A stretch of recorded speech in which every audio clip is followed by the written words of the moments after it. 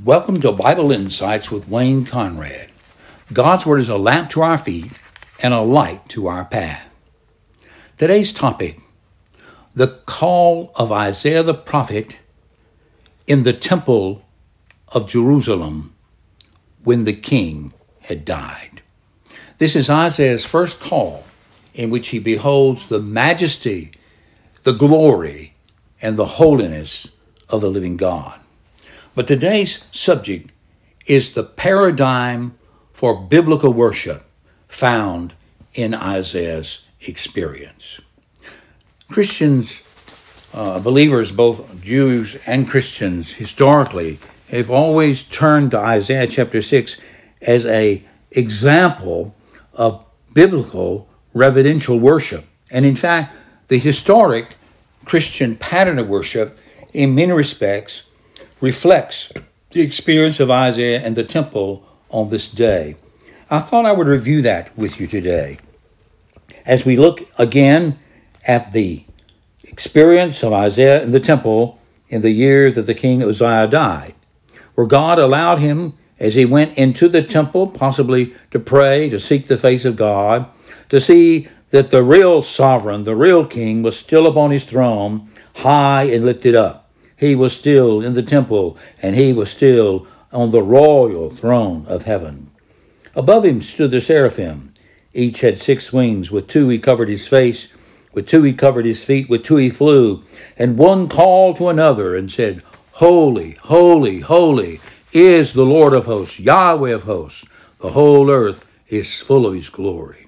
The foundations of the threshold shook at the voice of him who called, and the house was filled with smoke.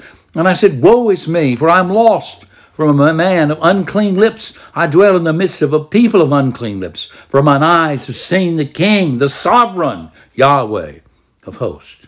Then one of the seraphim flew to me, having in his hand a burning coal that he had taken with tongs from the altar. He touched my mouth, and he said, "Behold, this has touched your lips.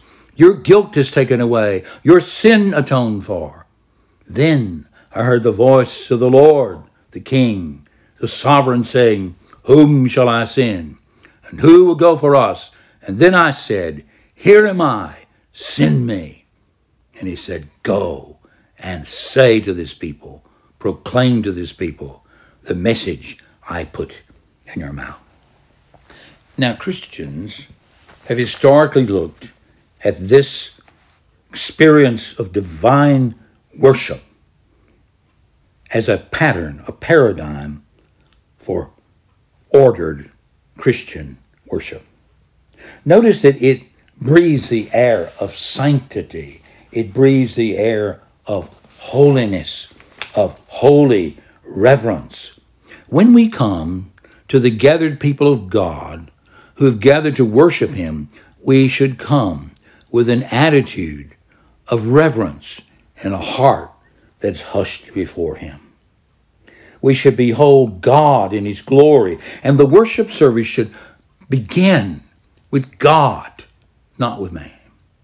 We are summoned into worship by the action of God who has redeemed a people for his name's sake. And so we are a holy priesthood who are to offer up to God acceptable sacrifices through Jesus Christ himself.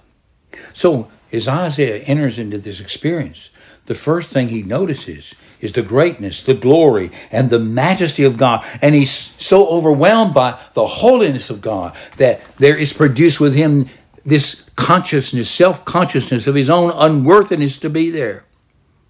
And he cries out, "Woe is me, for I'm lost. I am lost, and I'm a man of unclean lips, and I dwell in the middle of a people of unclean lips. We're all lost. Mine eyes have seen Yahweh of hosts, the King.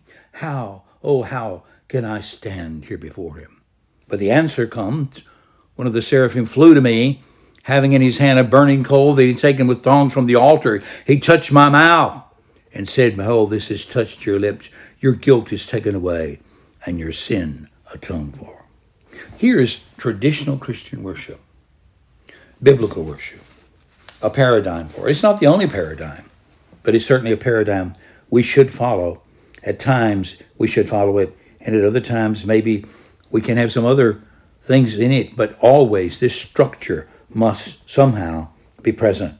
God's presence, God's holiness, our acknowledgement of our sin and confession, our entering into the experience of the forgiveness of our sins, and having been touched and cleansed by God, we can now give to him acceptable praise. We're in a position to hear his word read, and the position to hear his word explained and applied to us. We're in the position to give to him the gifts that he has given to us. We're in the position to acknowledge him to be our great sovereign and to present ourselves before him as a living sacrifice, as one who has been redeemed by his name, who can now bear his message to others. So we see holiness and reverence as we come into the presence of God. And this is reflected in one of the most popular hymns of the Christian faith. It was written on a Trinity Sunday by a great worshiper of God. It's called Holy, Holy, Holy, Lord God Almighty. Early in the morning, my song shall rise to thee. Holy, holy, holy, merciful and mighty, God in three persons, blessed Trinity.